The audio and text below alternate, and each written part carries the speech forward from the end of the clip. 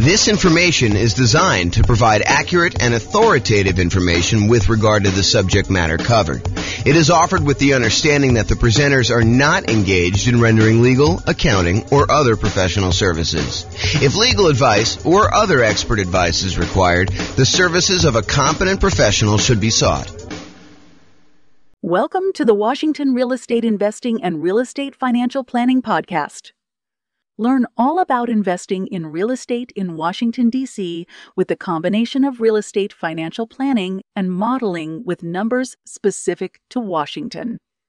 Plus, syndicated, more generalized recordings of live and pre-recorded real estate investing classes, not all of them specific to Washington. Be sure to stay tuned after the podcast for a message from our sponsors. Well, good morning and welcome, everyone.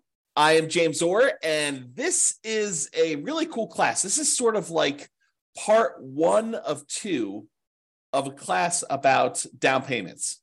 So we kind of break it down into reducing the need for down payments, and then also how to produce down payments. So part 1 is reduce, part 2 is produce. So reduce and produce. So today is reduce the need for down payments when buying rental property. So let's jump right in. So before I even get started in this, I want to mention it's not just down payments. Really what we're talking about is the total cost to close plus reserves. And I'll even throw in another one. For some real estate markets, it's not just total cost to close, which consists of down payment plus closing costs, plus all the fees and stuff like that you need to do in order to get your loan, plus reserves. But in addition to that, in some markets where you have negative cash flow, we're also talking about the people that choose to be a little bit more conservative in their real estate investing. They may want to set aside how much negative cash flow they're likely to have over the duration of owning this particular rental property. And you're like, how can you figure out how much negative cash flow you have while you own a rental property? Well, we can make some basic assumptions, like when we do our deal analysis spreadsheet using the world's greatest real estate deal analysis spreadsheet, we can go look at how much cumulative negative cash flow there will be on that particular rental property by saying, as an example, there's negative $200 a month for the first year. Then rents go up by $50 a month in year 2. So now there's only $150 a month for year 2. And then at the end of year 2, rents go up another $50. So at the start of year 3, it's only negative $100. And then at the end of year 4, it goes up $50 again. So you have only $50 negative. And we could add up, 200 times 12, $2,400 for year 1, $150 for year 2, which is $1,800 for that. Plus year 3, we've got about $1,200. Plus year 4, we've got about $600. And then we could sum up all of those and say, look, if we really want to be super conservative with our money that we are putting aside to make sure that this property is a good property for us and helps us get to financial independence, we're talking about making sure we have enough down payment saved, how much we need for the total cost to close, including down payments and closing costs and all that other stuff, plus any reserves, whether you're doing 6 months of reserves in some type of really liquid, super safe savings account, or 12 months of reserves in something a little bit more aggressive, like stock market or something like that. Plus now we're talking about, in addition to that, this idea of setting aside all of your negative cash flow so that you really are covered. And this is a good investment for you, even if you need to set all that money aside. And then we can take all of this as our denominator when we do deal analysis and use it to find out what our overall return on investment is, including the investment of down payments, closing costs, reserves, and any negative cash flow, the cumulative negative cash flow. So that's where we're headed, but that was a tangent. So today I'm really focused on how to reduce the need for down payment.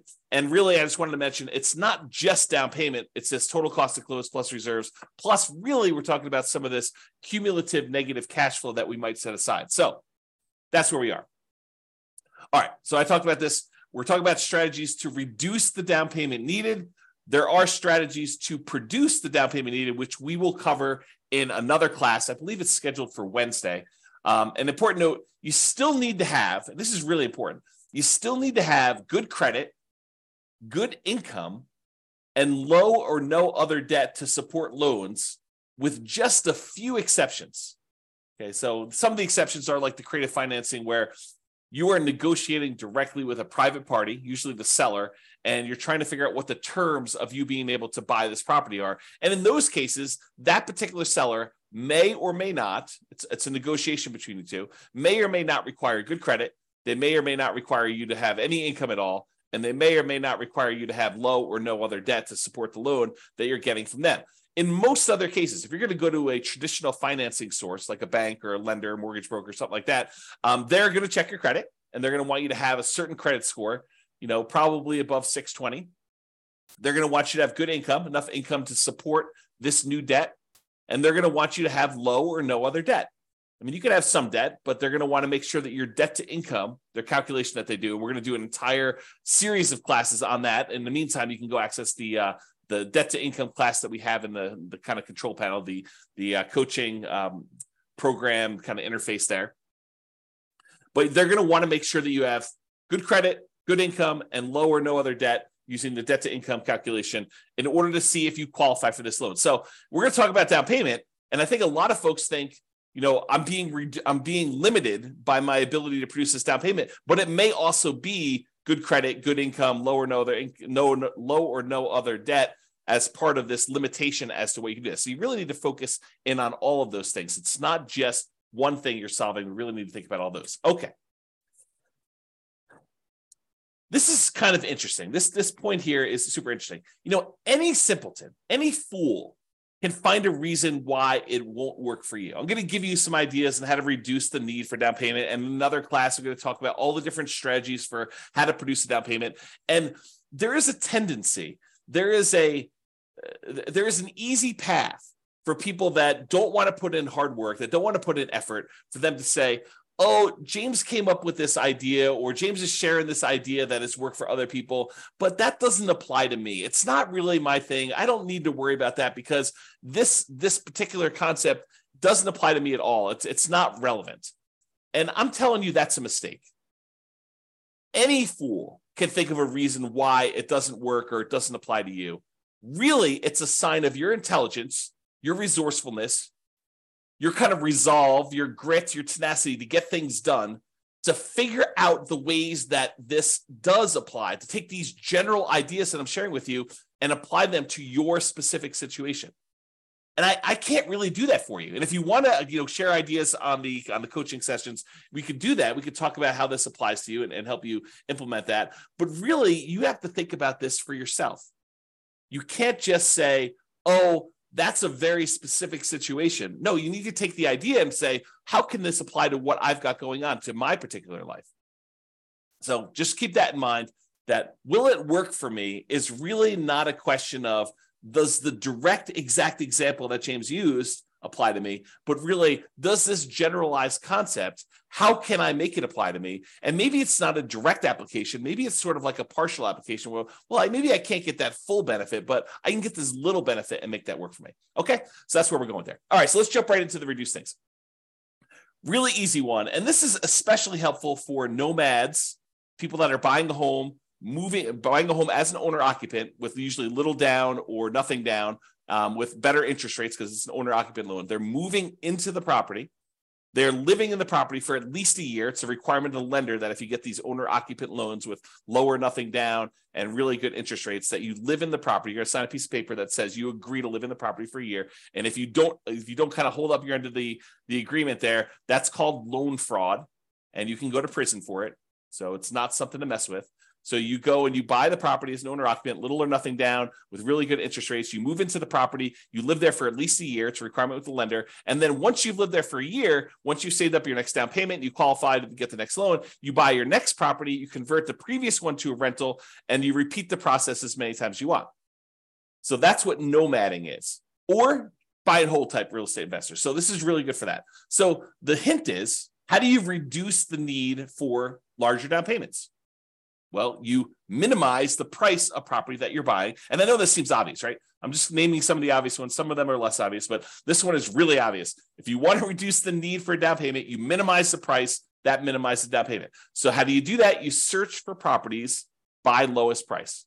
You find the property that makes sense for you, has the best characteristics for buying a rental property: really good price to rent ratio, really good long-term kind of property, low capital expenses on the horizon. And even if you did have them, they're reasonable cost type ones that would see really good, significant appreciation over time, ones that you're going to have low vacancy in. They're not, they're not kind of wacky properties that are functionally obsolete, things like that you want to look for. But you want to also find ones where if you can get the same economics, but buy it in a slightly less expensive property and you're concerned about down payment, then maybe you should focus on that. So search for properties by lowest price. Now, here's a little carve out, a little caveat for these, and something that a lot of people don't think about.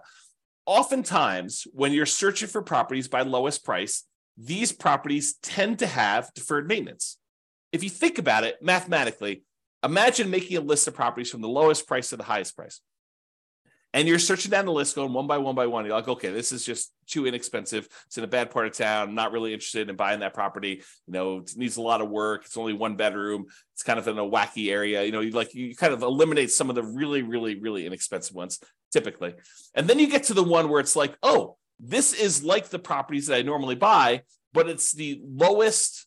It's the highest on the low price list, right? So it's one of the least expensive properties you have, because it shows up toward the top of that list, but it's one that you would normally buy. Well, why is it showing up on this kind of least expensive list, kind of like really high up on the list? A lot of times the reason why the ones you come across first are the ones that have some type of deferred maintenance. Sure, they're a really nice 3-bedroom, 2-bath property in a super nice part of town that would otherwise be a pretty property, but it's in really rough shape and it needs like a lot of stuff. It needs new roof, it needs new furnace, it needs new AC, it needs new flooring. Kitchen's kind of outdated, like all of these things might be going for it. And so that's why it's showing up high on the list. And the temptation for you is, yeah, I can get into this property with 3% down, 3.5% down, 5% down. If you're going to move into it as a nomad or house hacker, or 15% down if you're willing to do PMI on an investor loan, or 20% down an investor loan. And because it's a less expensive property, that's a smaller amount of money. You may be thinking, this is really attractive to me. But be careful, because sometimes what you're trading is you're trading the need for a lower down payment for maintenance and fix-up work and capital improvements as soon as you acquire it. So you're trading one problem for another. You may come in really, really light with the amount you need for down payment, but then you're coming in with the need for $5,000, $10,000, $15,000, $20,000, $50,000, $75,000, $100,000 in all of these improvements and updates that you need to make on this property, and you cannot finance that, or it's harder to finance that, because there are some loans where you can finance the fix-up costs, but it's much trickier to do. Okay. So be careful about this trade-off that you're making, where you say, I want to buy this really inexpensive property, and I'm not afraid of doing some work in order to buy a property like that, having some deferred maintenance. Well, you're trading the need for your down payment in order to do a property that does not need work. And I think I used this in an example when we talked about how to improve cash flow while searching for properties. And I showed you what the difference was between buying a property where you needed $10,000 worth of work and taking that same $10,000 that you could have used for work and instead improving on the interest rate that you could get, and how much more cash flow that actually improves than taking the same $10,000 and buying a discounted property where it was more than a $10,000 discount, but it needed $10K in work. So go watch that class, because we talked about how much better it was in terms of cash flow by doing it that way. Okay. And a lot of the times when you're buying these properties that need a lot of work, a lot of capital expense type work, I wouldn't necessarily recommend holding these long-term because of all the capital expenses you've got. In some cases, not all, but in some cases, it makes sense for you to buy a pretty property where it's been really well maintained, that you don't have a lot of kind of pent up CapEx type demands. Capital expenses are things you pay money into improve a property over time that are coming down the road, like a roof or something like that. So you have these expenses that are coming on a property. If you bought a pretty property, maybe you would have less of those than if you bought a property that was lived in hard and not maintained and had a lot of deferred capital expenses and a lot of deferred maintenance on the property when you're doing that. Now that I've said all that, if you are using a strategy like buying the property and then offering it to a tenant buyer, on a lease option or lease purchase. They're going to lease the property from you with the intention of buying it from you in a year or 2 or 3, or they're going to lease the property and they're going to use a purchase contract from you in a year or 2 or 3, and you're actually going to sell the property before you have all of these capital expenses come due, then I hesitantly and reluctantly approve of that particular strategy for the situations where you have a lot of deferred maintenance coming down the pipeline.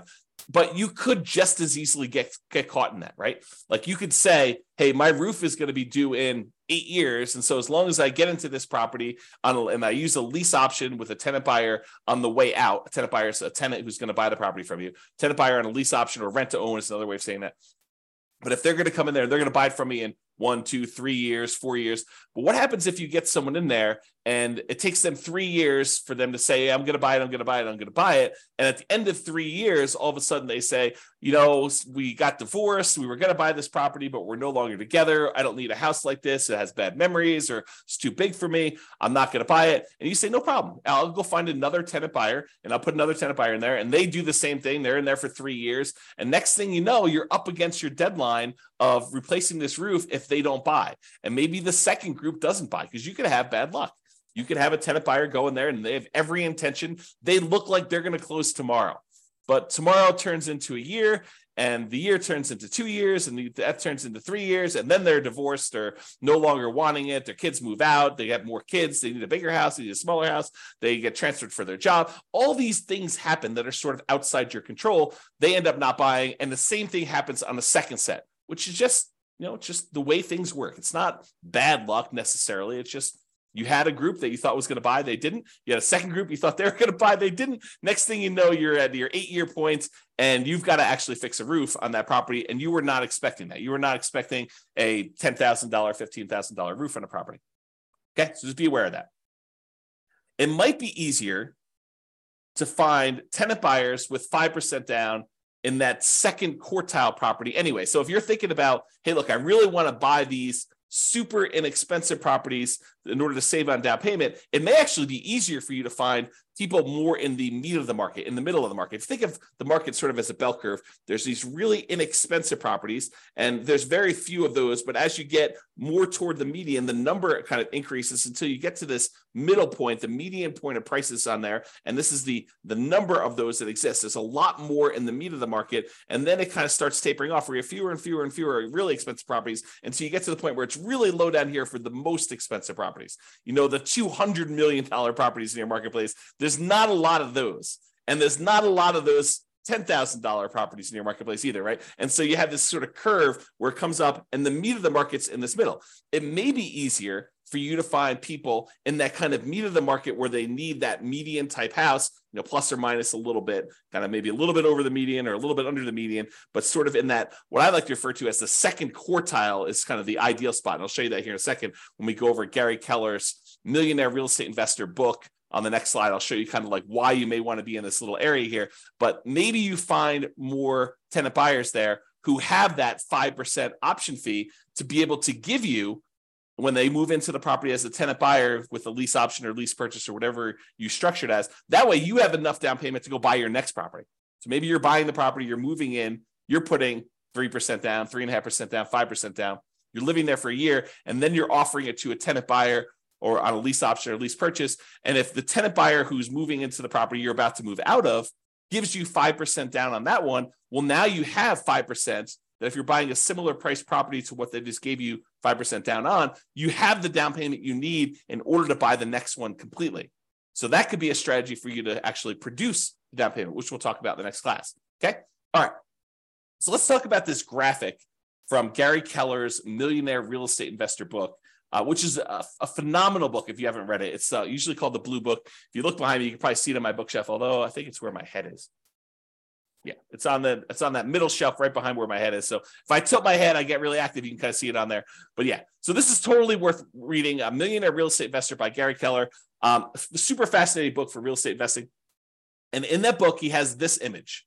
And I'll just kind of walk you through what this image is telling you. But it's basically expressing where are the best deals? If you think about it in terms of low-end prices or high-end prices, like where are the best deals in a marketplace? And so he breaks it down into 4 different characteristics or 4 different kind of like ways to think about properties. He talks about cash flow, how much the properties typically cash flow, how much hassle is involved. Certain properties, they require more work, less hassle. Appreciation, the tendency for property values to go up over time. Which ones are you likely to see the best appreciation for? And then liquidity. What if you need to get into a property, or what if you need to get out of a property? How liquid is it for doing that? And then he has down here, low-end properties, high-end properties, and average properties. So this is sort of price. And then for each one of these characteristics, the cash flow, the hassle factor, the appreciation factor, the liquidity factor, this is where they have low.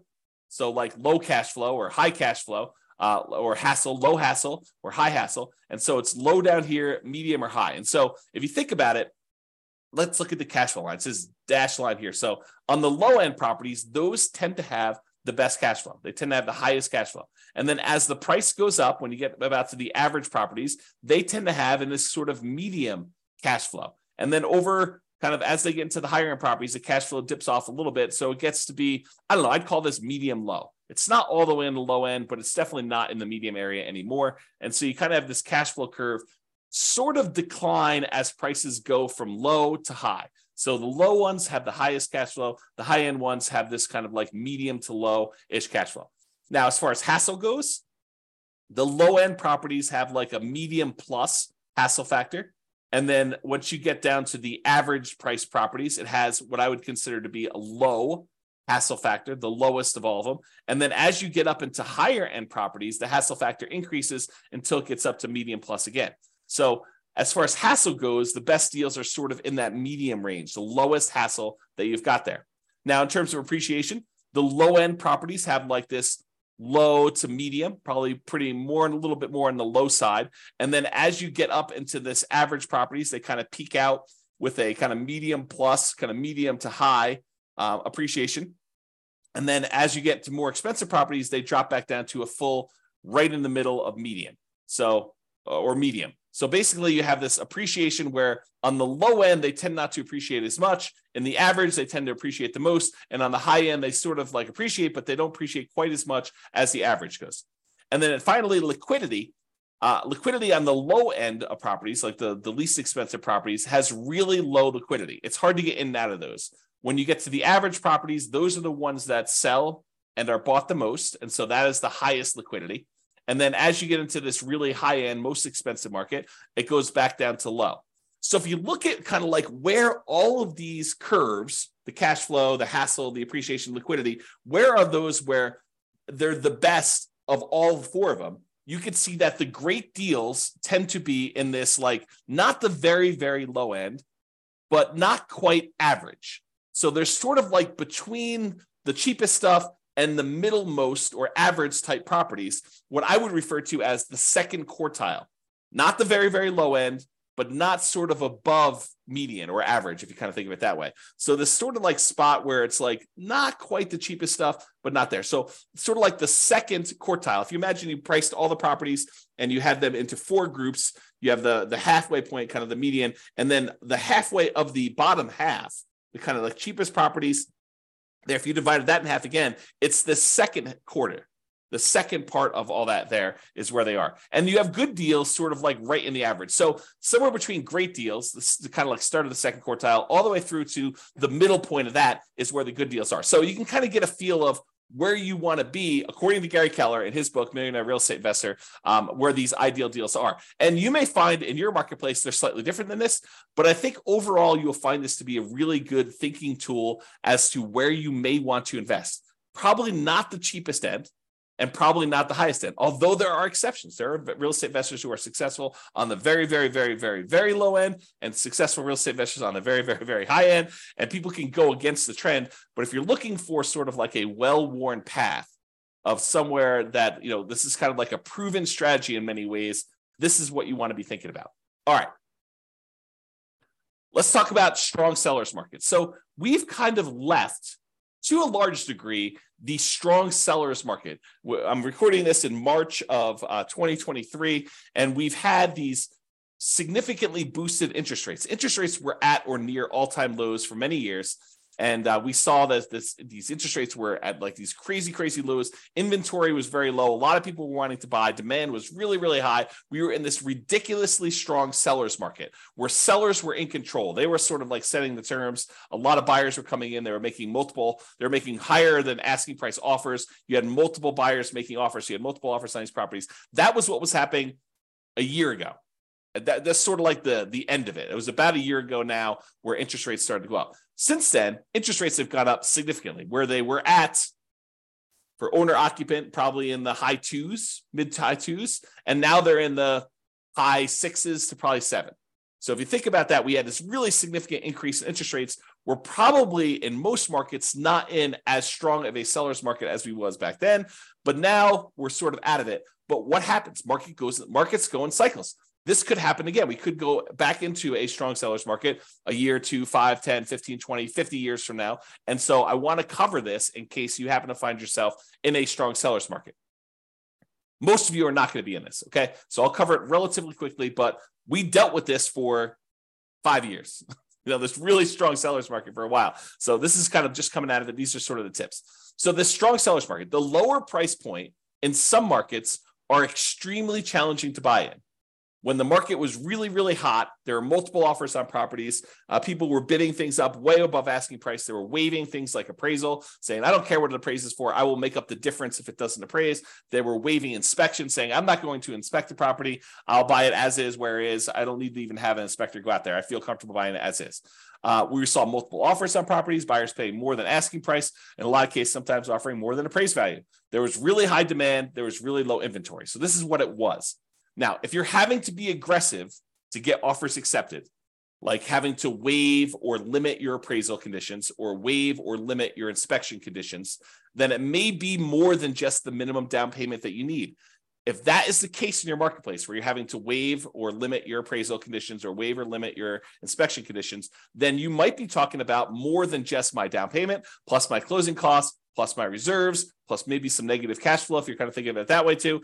In addition to all that, it may also be you need to make up the difference between what you're offering on the property, which is higher than the appraisal, and what the property appraises for. So let's say we'll use a $100,000 property as an example. We have a property worth $100,000. And because the market is so crazy hot and there are more buyers than there are properties for them, you have 20 buyers making offers on this one $100,000 property. And the property really is worth $100,000. That's what it's going to appraise for. But you're like, look, I really want this property. And so you say, I will offer you $101,000. And the next guy comes in and says, I'll offer you 105. The next guy comes in, I'll offer you 110. And you're like, well, I really want this. And I've been making offers on a bunch of properties and I haven't got them. I'll offer you 111,000. So you end up in the point where you got the property under contract for $111,000 and the property appraises for 100. So now, in order for you to buy the property, and let's say you're able to get a 5% down owner-occupant nomad type loan. You're going to move into the property, you're going to live there for a year, and you're going to convert there. So you only need 5% down. So you would normally need 5% down of whatever you purchased, whatever you paid for the property. So if you could have bought it for what it appraised for, $100,000, you would have needed to come up with $5,000. Okay, 5%, $5,000 on a $100,000 property. But because you had to bid $11,000 above what the property is worth, now the lender says, okay, you need to pay 5% of what the property appraised for, $100,000, so $5,000, plus you need to make up the difference between what it appraised for, $100,000, and what you offered, $111,000. So now you need to come to the table with not $5,000 plus closing costs and reserves. You don't need to come to the table with reserves, but your closing cost, your down payment, and your closing costs. Now you need to come to the table with $5,000 plus your closing costs plus $11,000 to make up that difference. So you went from a need of $5,000 in down payment to a $16,000 down payment, $5,000 plus the $11,000 in order to buy the property, plus closing costs. Plus you'll need reserves. Plus, if you want to actually have set aside any negative cash flow, you would do that, okay? So you'd be making up the difference between appraisal and having to do work on the property once you move in if you also waived your inspection. So you bought the property as is because you're like, look, a lot of people are getting these properties, and the really good ones, there's 25 people bidding. On the ones that need work, there's only 7 people bidding. And so maybe you still need to pay above asking price, but you're also bidding on these properties that need work because you're not afraid to do the work. But then when you move in, not only do you need the $5,000 in down payment, plus whatever you had to pay above appraised value. In this case, we said $11,000, but maybe you also need $5,000 worth of work on the property just to get it to the point where it's good to go. So realize that in these strong sellers markets, a lot of times it's more than just down payments and closing costs and reserves and a cumulative negative cash flow. Sometimes it's making up the difference between appraisal and any repairs you need on the properties as well. It's counterintuitive to a lot of folks, but especially in these strong seller markets, it might be better, might be cheaper to move up price slightly to reduce the competition you're competing against and dealing with appraisal gaps and doing work on that highly competitive, lower price properties.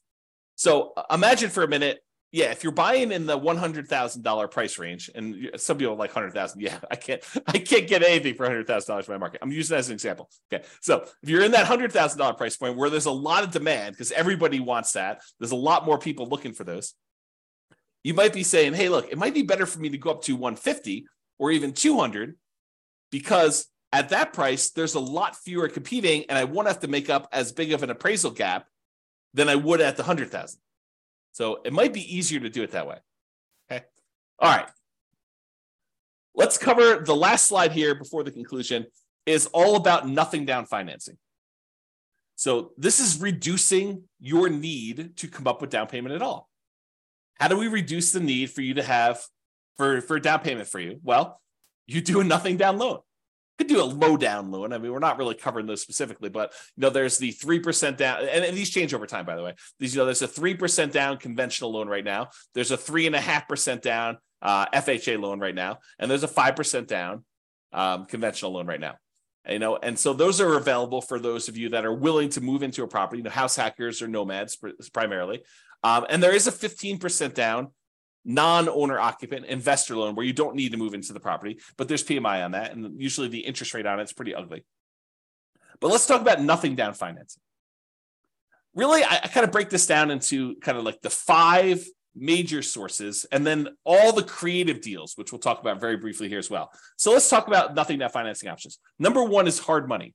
Hard money are lenders who are in the business of loaning money to people on investment properties, not usually owner-occupant properties, because the rules for owner-occupant loans are very different than the loans for commercial or kind of like investment properties. So a lot of the hard money lenders are not willing. I say not willing because they don't want to deal with all the regulations and rules and stuff like that. There may be an exception to somebody who does, but most of the hard money lenders are going to say, no, if you're moving into the property, we don't do loans like that. If you're buying it as an investment, doing like a fix and flip or something like that, then we'll loan money on those. So hard money lenders are people in the business of loaning money. Usually they're higher priced, shorter term financing sources where you could buy properties. But a lot of times, if you find the right deal, they can be nothing down. Not all the time. There are some hard money lenders that they don't care, even if you're buying the property for half off. They really want to see you have some skin in the game and they'll want 10% down regardless. But there are some hard money lenders that are like, look, as long as you're buying below a certain threshold, a really common one is 70% of the after repaired value. So if you're getting a really big discount on a property, presumably because it needs a lot of work, or there's some really motivational aspects of what the seller situation is where they really just want to get out and liquidity is more important than price to them. But if you're able to come in there with a hard money loan, you're able to buy the property, buy it for 70% of the after repaired value. Some hard money lenders will go in there and loan you 100% of your purchase price because they feel protected that if for some reason you fail to do the fix up or don't do what you're supposed to do, they can foreclose, get the property back, and they feel comfortable being able to make their money with a big enough discount that's 70% of the after repaired value. They can go in there and have their contractors finish the job or sell to another investor and get their money out of there doing that. So usually it's somewhere in that 70% range. Sometimes it's 65, sometimes it's 60. In some rare cases, it could be 75 or, really, really rare cases, you might find someone willing to go to 80. Most of the time, though, it's going to be in that 70% range. And it might be very hard for you to find someone willing to go higher than that. Again, it's not non-owner occupant loans. You usually can't buy these properties to move into. They tend to be shorter term loans, really, really common to see 6 months. Sometimes they'll be shorter than that, 3 months. They want you in now, or there's even dough for a day programs where they'll loan you money just for a day for you to buy the property, and then sometimes wholesale to someone else. Or They'll have like a 9-month term or a 6-month term with the ability to extend for some extra fees and doing that. They tend to be higher interest rates, and they tend to have upfront fees, which we call points. So they say a hard money loan is, it's 18% and 4 points, which means you're paying 4 percentage points, 4% of the amount you're getting on the loan as an initial fee in order to get the loan, which is expensive. Plus 18% per year. So if you're doing a 6-month loan, you're going to pay 9% of the loan amount over that 6-month period to do that. So, and a lot of times with not everyone, but some of the hard money lenders, they will allow you to add your points to the loan. So just use really simple math. If you think about this, you want to go borrow $100,000 to buy a property using hard money financing. So they'll say to you, okay, we're going to loan you the $100,000, but there are 4 points. So you owe them $4,000. What they may be willing to do is they'll say, instead of you owing us 100, now you owe us 104. And now you're paying 18% interest, as an example, on 104 instead of paying 18% interest on the 100. That way you don't need to come up with the $4,000, but you're actually paying interest on the $4,000. So they tend to make a little bit of money on that by doing it that way. So some of them will structure it that way. Some of them will not. Some will say you need to pay the points up front separately, in which case it's not really nothing down. But a lot of the times you could structure these as a nothing down loan. So that's sort of hard money. Oh, and these are really popular for people wanting to do the BRRRR strategy, the buy, rehab, rent, refi, and then an optional last R is the repeat process. So you can kind of repeat this if you're doing it. So that's all hard money. And the hard money lenders are in the business of loaning money, and they have their own preset terms. You can try to negotiate them, but if you're coming in as sort of like a first-time client and you've only done one deal, your ability to negotiate is probably severely limited. If you're doing 3 of these a month and you've doing a lot of business with them, your ability to negotiate goes up a lot, and then you can negotiate terms. Okay, so that's all hard money. The next step up from that, not that they're categorized or kind of hierarchically organized, but sort of like the next step up, in my opinion, for like thinking about this is private money. Private money is not hard money. So a private lender is not someone who is in the business of loaning you money. Someone who's in the business, I call them hard money lenders. Someone who is an individual who is not usually in the business of loaning money, but you get them through your normal interaction. The example I love to use is you're at Thanksgiving dinner with grandma, and you're telling grandma about how you're doing this new thing with real estate investing and you're buying these properties and that you're using this lender who's charging you 18% and 4 points. And grandma's like, I've got $500,000 in CDs and they're only paying me 2%. Why don't I loan you the money at 4%?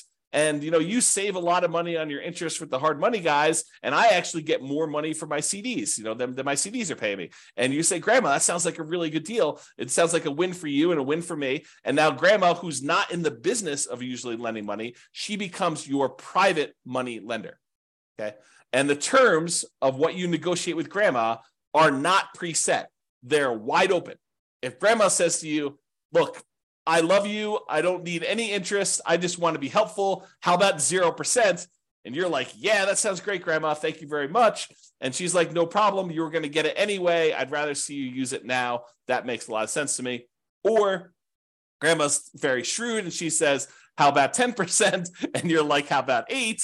And she's like, how about 9? And you guys come together and you're like, 9% sounds reasonable. You negotiate these terms. And grandma says, hey, look, I want 10% down because I want to feel protected. And you're like, I don't want to give you 10% down. I want nothing down. And so you negotiate. All these terms are negotiated for these. They vary since it's a private party and it's usually friends and family. And you got to talk about that. Again, these are really helpful for BRRRR, but there's no set characteristics. It's not like they say 70% loan to value, not owner occupant, shorter term. It's got to be 6 months. Grandma may do 5 years. Grandma maybe do 3 months. Who knows what grandma wants? And it could be a higher interest rate, could be a lower interest rate. It really all depends. So that's kind of private money. The next one is USDA. The U.S. Department of Agriculture has a special loan program for helping people buy properties in rural areas. You're not going to be able to buy this in your major cities, but like if you are willing to drive 30 minutes into work, and a lot of times within the 30-minute drive, maybe a little bit longer in some cities than others, you can find these rural areas where the population's a little bit smaller. It's sort of like all the little towns on the outskirts of these big towns. You can find those, and you can find out exactly if they qualify by going to the USDA website. They have an eligibility map where you can type in addresses and it tells you if it's in a USDA eligible zone. but it has to be a rural property as defined by the USDA in these eligibility areas. And you have to own or occupy the property. And that is a nothing down loan. You can buy a property with 0% down if you're willing to live in these rural areas. And there's some income qualifications. You can't make too much and you can't make too little, not be able to qualify. So it's this sweet spot of you can't make too little where you can't qualify for the loan, but you can't make too much where you make too much money in order to buy the property. So it's sort of like you're constrained as your income as well. But it is a nothing down loan program for buying rural properties. Okay. And that is an owner occupant loan. Then the VA loan is another loan. That's a Veterans Administration loan. And this is for veterans. If you served in the military, a lot of times you'll have eligibility to do this. There are some exceptions where you can get eligibility where you did not directly serve in the military, but go call your lender and find out what the requirements are. Or I do have a whole class on VA loans. It's like a 2-hour class on that. You can probably access that too. But you must have VA benefits and you must own or occupy, live in the property in order to qualify for the VA loan. And that is also nothing down. An interesting thing about the VA loan is that it can also be used to buy multifamily properties. So you could buy a single family home with, a USDA loan or a VA loan, but a VA loan, you can also buy a duplex where you live in one of the 2 units, a triplex where you live in one of the 3 units, or a fourplex where you live in one of the 4 units. If it's more than 4 units, you change your financing completely, and a VA loan will not work for you buying a 5-unit or above type of property. Those are commercial loans, and the financing for those changes considerably. Okay, so we've talked about hard money, talked about private money, talked about the USDA for rural properties, another nothing down loan program. We talked about the VA loan for people that have veteran benefits, VA eligibility, and that's a nothing down loan, which you could also use for single family homes, duplexes, triplexes, fourplexes. And then finally, in some markets, not all markets, but in some markets, your local banks may have their own custom nothing down loan programs. And so you may want to just check with those to find out if there's anything special going on with your local banks and then buying that. Okay, so those are sort of like the nothing down financing. Plus, in addition to all of these, there are all the creative deal financing type structuring, like buying a property subject to the existing mortgage, where the seller agrees to deed you ownership of the property. The deed signifies ownership. So by deeding you ownership of the property, they're saying that you are now the owner of the property by signing a deed saying you own it. And they're leaving their existing loan in place, which imagine they owe very close to the full value of the property. And they're just like, look, I can't make the mortgage payments anymore. How about you make the mortgage payments? I'll deed you ownership of the property and you make payments on this underlying loan. That may be beneficial to them if otherwise they would be foreclosed on. And it might be beneficial to you. You're able to acquire a property, maybe even with very low interest rates compared to what the interest rates are today. And then you start making payments on that existing loan. That's called subject to. Wrapping is where the seller has an existing loan on the property and they are wrapping the loan such that you make payments to them. And if you don't pay, they can foreclose and get the property back if you're doing it that way. So wrap financing is sort of like a variation on subject to. It's not exactly, but it's a way to think about it. And then owner financing, when the seller owns the property free and clear, they do not have a mortgage on it. They can say to you, hey, how about I act as the bank? I will sell you the property and I'll pretend that I am the lender on the property. You pay me a amount plus interest on the property as if I was acting as the lender too. And so that's owner financing. And so all the terms for owner financing are negotiated directly with sellers, sort of like that private money one where you're dealing with a private party and all the terms are up for negotiation. How much down, your credit score requirements, your debt to income requirements, how much you're able to borrow. Like all of the terms are completely negotiable when we talk about that owner financing. Or in some cases, you have a seller who is saying, hey, look, I'm willing to lease you the property and I'll give you the right to buy it from me. We talked about this before where we offered that to a tenant buyer. A lease option or a lease purchase, kind of like our general way of describing this is rent to own. But sometimes you may want to acquire a property on a rent to own because sometimes it's very low down. Now, a lot of these strategies, subject to wrap financing, owner financing, lease option, loan assumption to a lesser degree, and all-inclusive deeds of trust, a contract for deed, like all of those creative financing stuff, a lot of times they may be nothing down. But in most cases, you're going to need to pay some money in marketing in order to find these types of deals. Sure, there are some ways to be able to find properties like this, creative financing, where it costs you nothing but time. making calls from people that are advertising properties for sale by owner, or knocking on doors or something like that, where you're just doing manual labor to do it. But in a lot of cases, you're going to be doing direct mail or ads on places like Google or something like that in order to find sellers that have a situation where your creative solution may be good for them. It may be a good fit for them. Okay, so those are all possibilities for reducing the need for down payment. Creative deals, they're flexible. I mean, they could be you need down payment, or they could be you don't need down payment. But those are sort of like the list of nothing down financing, hard money, private money, USDA, VA, local banks, and all the creative stuff subject to wrap financing, owner financing, lease option. You kind of get the idea, all of those in there. So in conclusion, it's not just about down payment, but really we've been talking about the total cost to close, your down payment plus your closing costs plus anything else you need there, and reserves, because it would be imprudent. I'm going to use stronger language here. Okay. It would be stupid for you to invest in real estate without reserves. Okay. Strong language. So total cost to close, down payment, closing costs, plus reserves. And if you're in a market where you have some negative cash flow, maybe setting aside all or some of your expected negative cash flow to be prudent, to be prepared for something that is coming. Now, if it doesn't happen that way, if rents go up a lot more than you thought, or you have a lease option tenant buyer come in and give you a much larger option fee or something like that, that offsets some of that negative cash flow, maybe you don't need to worry about it. But it would be a good idea for you to start thinking about some of the negative cash flow and setting some of that aside. Okay, so it's not just about down payment. And in conclusion, any fool can say that this doesn't apply to them, but you should think about, as an intelligent person who is resilient, who has resolve, who has grit, who wants to make this a success and wants to apply this to themselves, you should figure out how it does apply to you. How can you change what I said so that it is applicable to your specific situation? And for down payments, today we really focused on reducing the need for down payments. In the next class, which I believe is going to be on Wednesday, there's a class between these two, but I believe the one on Wednesday, we were talking about how to produce down payments. So I've got a whole separate list of 8 or 9 things for how you generate down payments in order to be able to acquire properties. So now we talked about reducing the need for down payments as much as we can. Now we're talking about how to produce them, and then utilizing the strategy or strategies that make sense for you and your goals. Sometimes you say, I don't want to do this because my goal is to do it this way, and this is how it's going to get me to financial independence faster. So I probably shouldn't do that, even though it would reduce my need for down payment. It might be better for you to save up down payment and wait a little while, because that actually is a more direct route to your particular goal. That's another way for me to say that. Okay? So that's all I got for you. This has been James Orr. I will talk to you all soon. Bye-bye for now. With home prices up, mortgage interest rates up, and rents up, but not quite enough to counteract the higher prices and interest rates. Cash flow on rental properties in Washington is harder than ever. Book a call with the Real Estate Financial Planner to apply our proprietary 88 strategies to improve cash flow on your rentals. See the show notes for a link to schedule your call and improve your cash flow today. If you're a real estate agent, lender, or professional in Washington that wants to help our real estate investor listeners, consider reaching out to learn about collaboration opportunities with this podcast.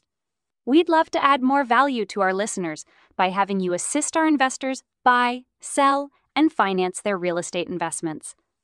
See the show notes to schedule a call to discuss collaboration opportunities.